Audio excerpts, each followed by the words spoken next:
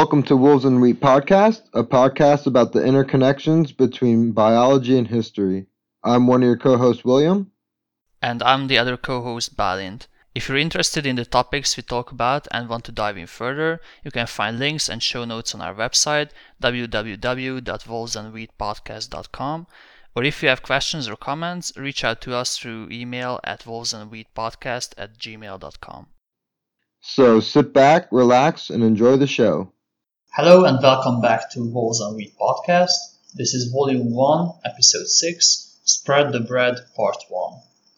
So yeah, you heard it right. This is part 1 of a 2-part episode because as we were collecting information for this episode, we decided that it would be too much to squeeze into one single take. So instead we split it into 2 episodes.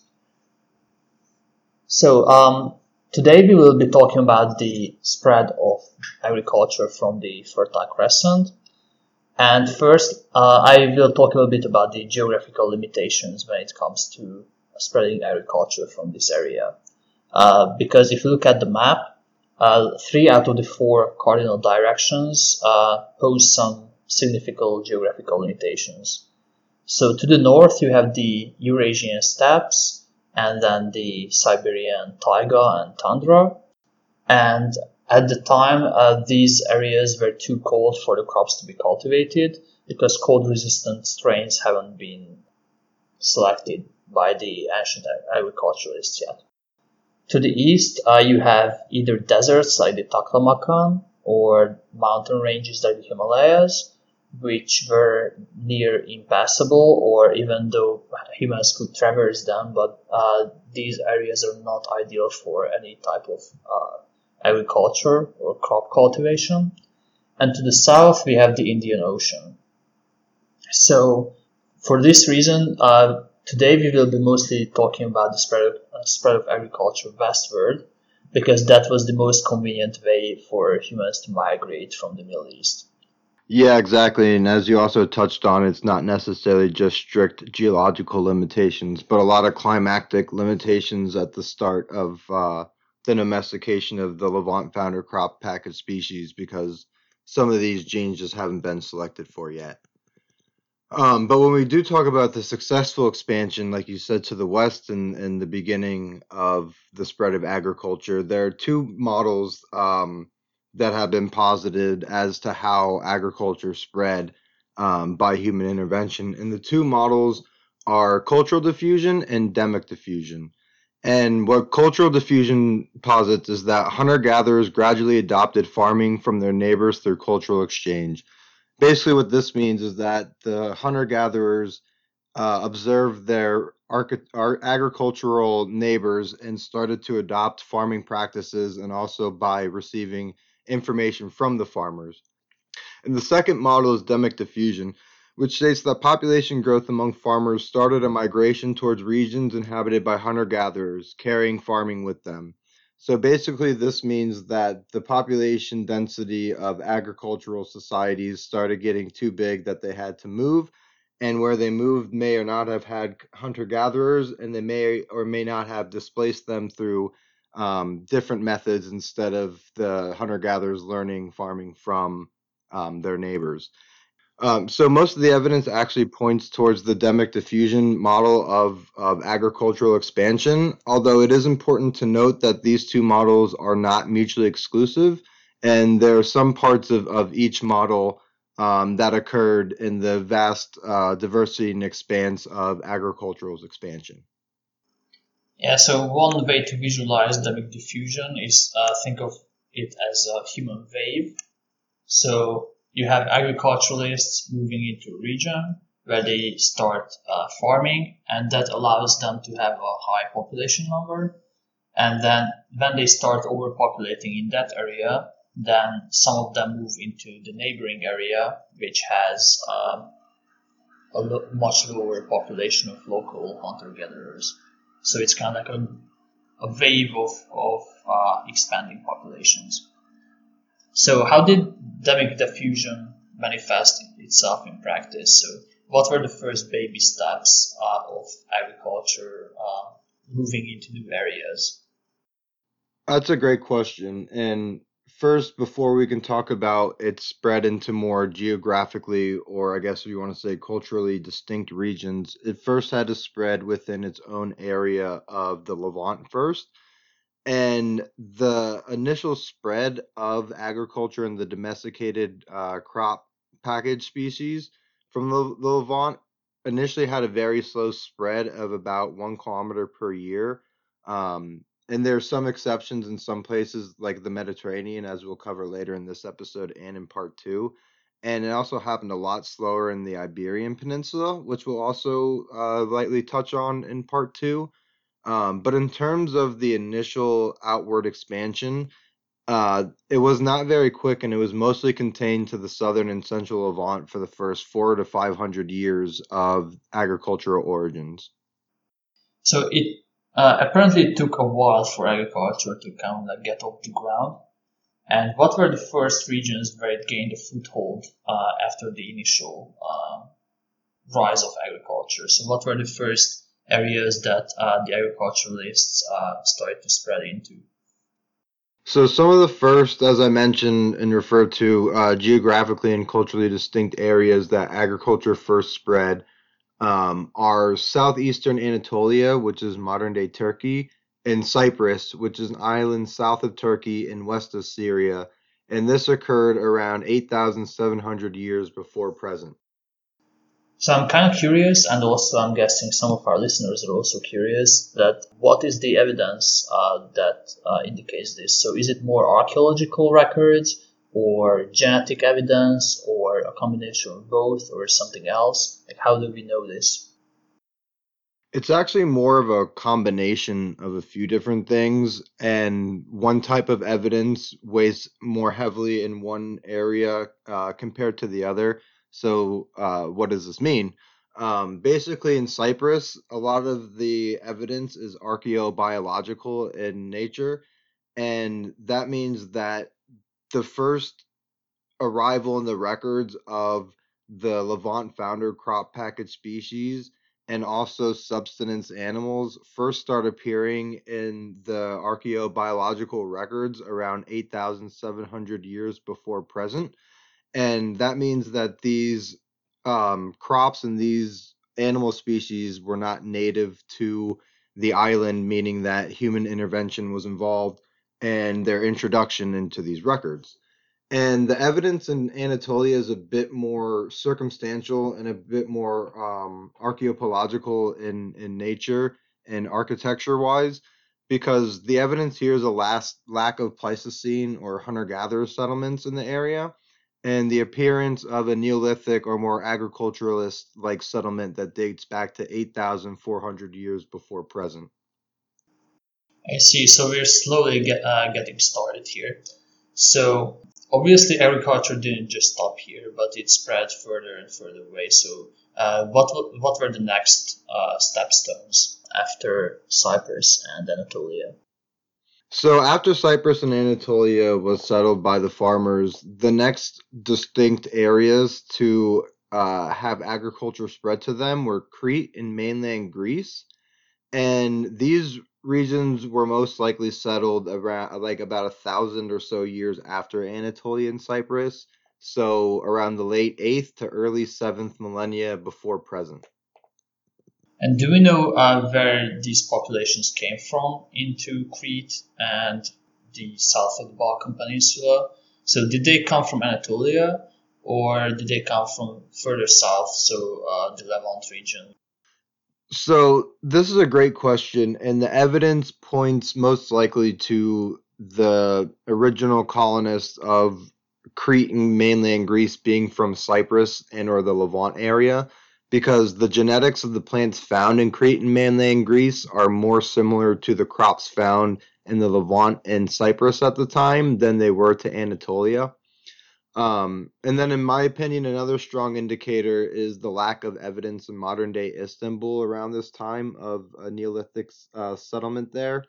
And the reason why I find this interesting is because Istanbul is broken up by the Bosphorus Strait, which means that um, one side is on the European and one side is on the Asian continent. So if humans were to come from Anatolia to Greece, you would assume that they would have probably stopped over somewhere in this area. And the lack of evidence there really suggests that they came from either the Levant or Cyprus. And again, my personal opinion, I would venture to say Cyprus due to the fact that these populations on Cyprus had to already master maritime exploration, if you will, to get to Cyprus to begin with. So it's my opinion that they came from Cyprus using their maritime information to then settle new areas. One thing to keep in mind there as well is that the Bosphorus is notoriously difficult to navigate through because of the cross currents between the Black Sea and the Aegean Sea. So that probably made crossing the Bosphorus quite a dangerous task. So it makes more sense that the people who settled mainland Greece came from the Aegean Sea and not just like straight across the Bosporus Strait. What I want to ask is, we also mentioned that we would talk about North Africa, and do we know when the founder crop package species first appeared in that area?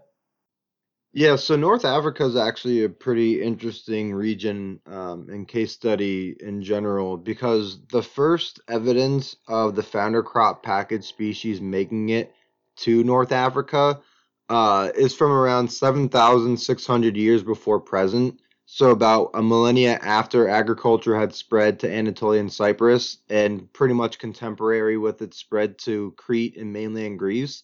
And this evidence was actually found in Morocco.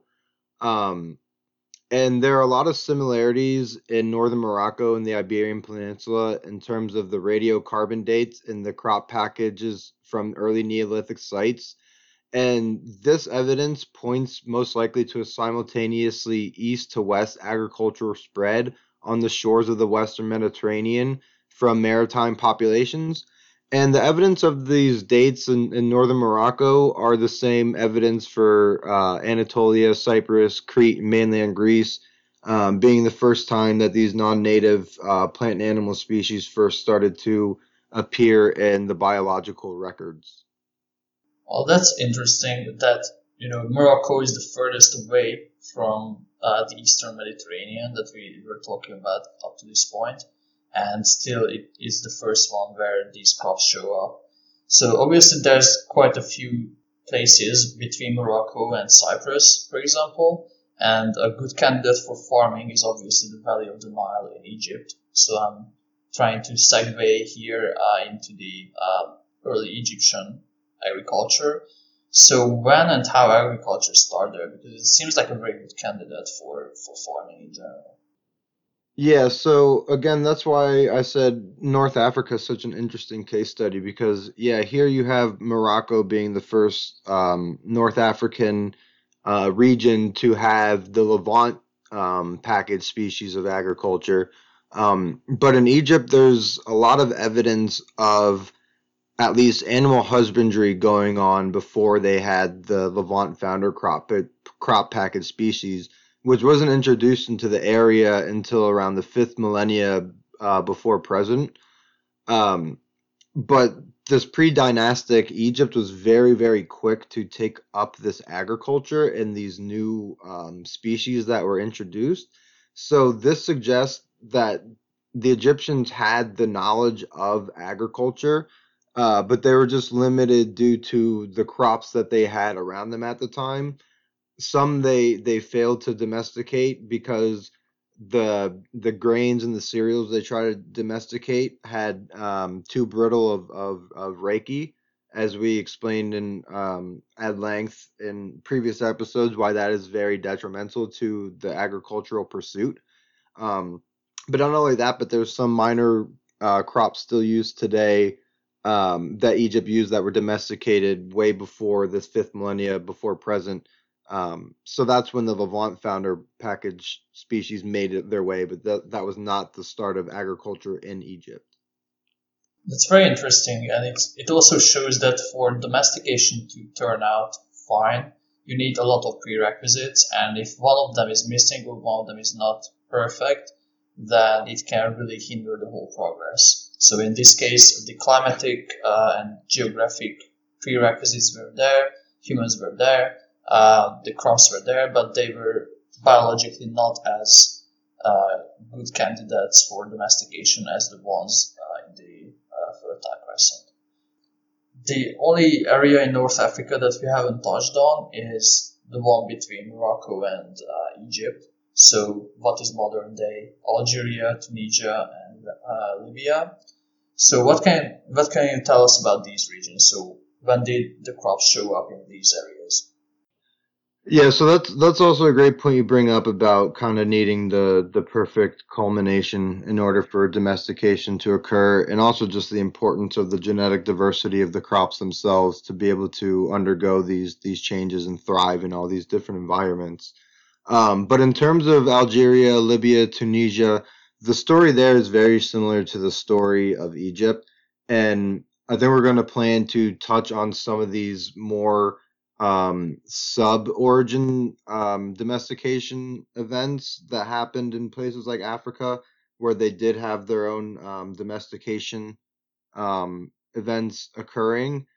Um, but the Vaunt crop package species didn't appear in Algeria and Tunisia and Libya and the rest of North Africa, like I said, around 5,000 years before present, similar to Egypt. And another reason for this too could be that they had a very strong um, fish economy because they were so close to the sea. And there's some evidence suggesting that having a strong aquatic economy kind of reduces the need for a larger agricultural economy.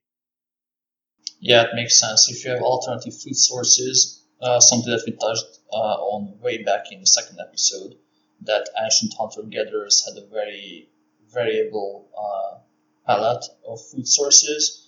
Obviously, if you have a lot of other food from not farming but some other practices, then you don't really need agriculture per se. So that makes sense. What other evidence is there of early agriculture in the region in terms of archaeological findings? So that's a great question, and it brings me to a segue about pottery, which is a very important tool in archaeological studies. And one of the reasons why it's so significant is to the why pottery evolved in the first place, because we have instances and evidence of humans turning mud and dirt into stone and ceramics in terms of ceramic figurines that were found some 25,000 years ago or so. But it wasn't until about 10,000 or so years ago that we first get utilitarian uses of these ceramics in the form of pottery. And the reason why this is important is because with pots, you can now, with ceramic pots, and compared to baskets, you can now store liquids and you can also heat up your food because, as we talked before, some of these crops that are being cultivated have to be prepared with heat prior to being consumed to make them more palatable or edible or digestible or what have you. So pottery is a very important cultural marker in terms of what the economics of the culture and population are like and what their mode of subsistence is. Um, so again, pottery in this region dates back to around 10,000 years before present, which is 5,000 years before the introduction of the founder crop package species, which heavily suggests that they had already had knowledge with needing to increase their food supply and also needing to heat up their food. Another interesting thing is that this pottery is called dotted wavy line pottery, and going with the theme of the maritime subsistence, they actually would make these wavy lines with the spines from catfish. Yeah, that's pretty interesting. And just to touch on this point on pottery a little bit more, it's important to remember that we are talking about pre-literature cultures here. So the first writing systems haven't been invented yet. So what archaeologists can usually follow when they try to categorize distinct cultures is artifacts, namely the pottery that you mentioned. So the number, the shape, size, and the ornamentation of these ceramics really helps archaeologists to distinguish between different pre-literate cultures. Just something that I wanted to mention.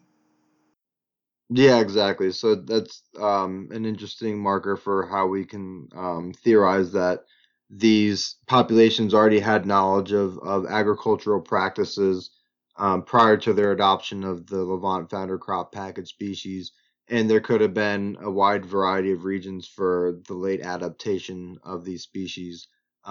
With the one example or one exception being Morocco, which is very interesting because Morocco, as we said before, was founded by colonists and agriculturalists around the same time as Crete and mainland Greece. And obviously, they had to do this by transversing the sea.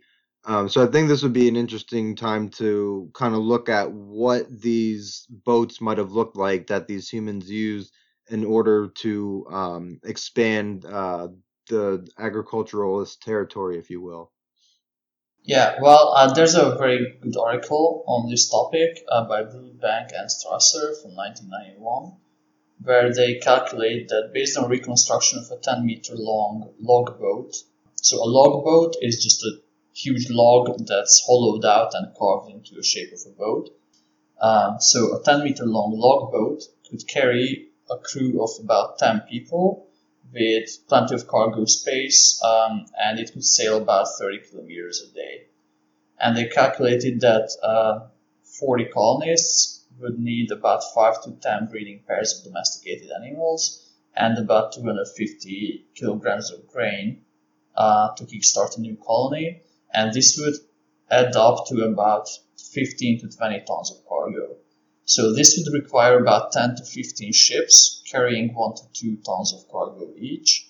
Or you could do the same trip with a fewer amount of ships doing the trip multiple times. And as for the technology, it could have either been these log boats or another technique that was commonly used, and in certain areas it's still used as of today, is creating a wooden frame, or maybe you could create it from bones, but wood is more common. So create a wooden frame and spread animal hides over it.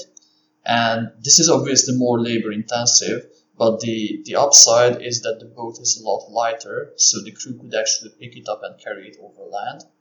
So with either of the log boat or this wooden frame plus animal hides boat, these ancient agriculturalists could easily sail and colonize new regions relatively fast.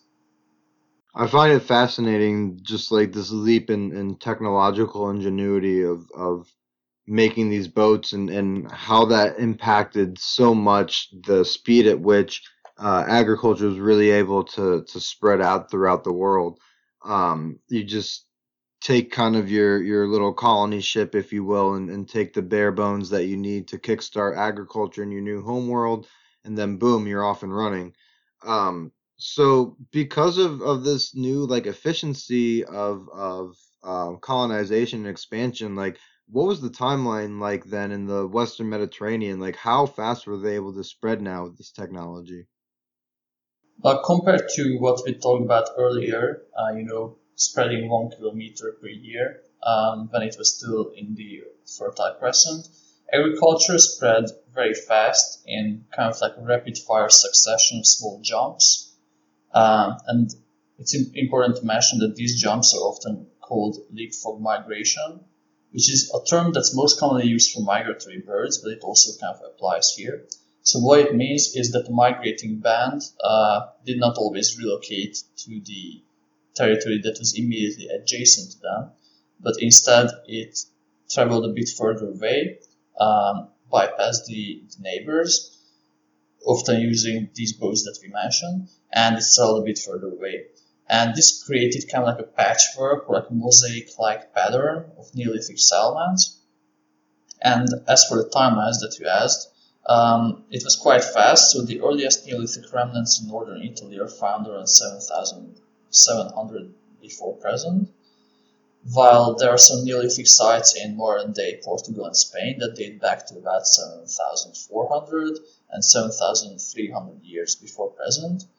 Also, what we mentioned about Morocco, 7,600, is also in this range. So we can see that this spread in the Western Mediterranean occurred over the course of just a couple of centuries, spreading from northern Italy into the Iberian Peninsula and Morocco, by humans hopping along the Mediterranean coastline in these tiny boats. Yeah, just I find it so fascinating how, like you said, the original spread and like I highlighted before, out of the Levant into like just the neighboring areas of the Levant. I mean, it was relatively self-contained for the first 400 to 500 years, and then all of a sudden, in this very short period of time, it's landing in Italy, Portugal, Spain, Africa, Greece. I mean, that's five completely distinct regions, all within the course of a few hundred years. And I think this explanation of the technology and how humans were able to expand so quickly is such a great jumping off point and such a great cliffhanger to lead us into part two of Spread the Bread. Because next time we're going to look at how this emerging maritime technology vastly changed the landscape of Europe. So, thank you for joining our show again, and we hope you're ready for the next episode. Hey, hey, hey, hey. Wolves and wheat every day.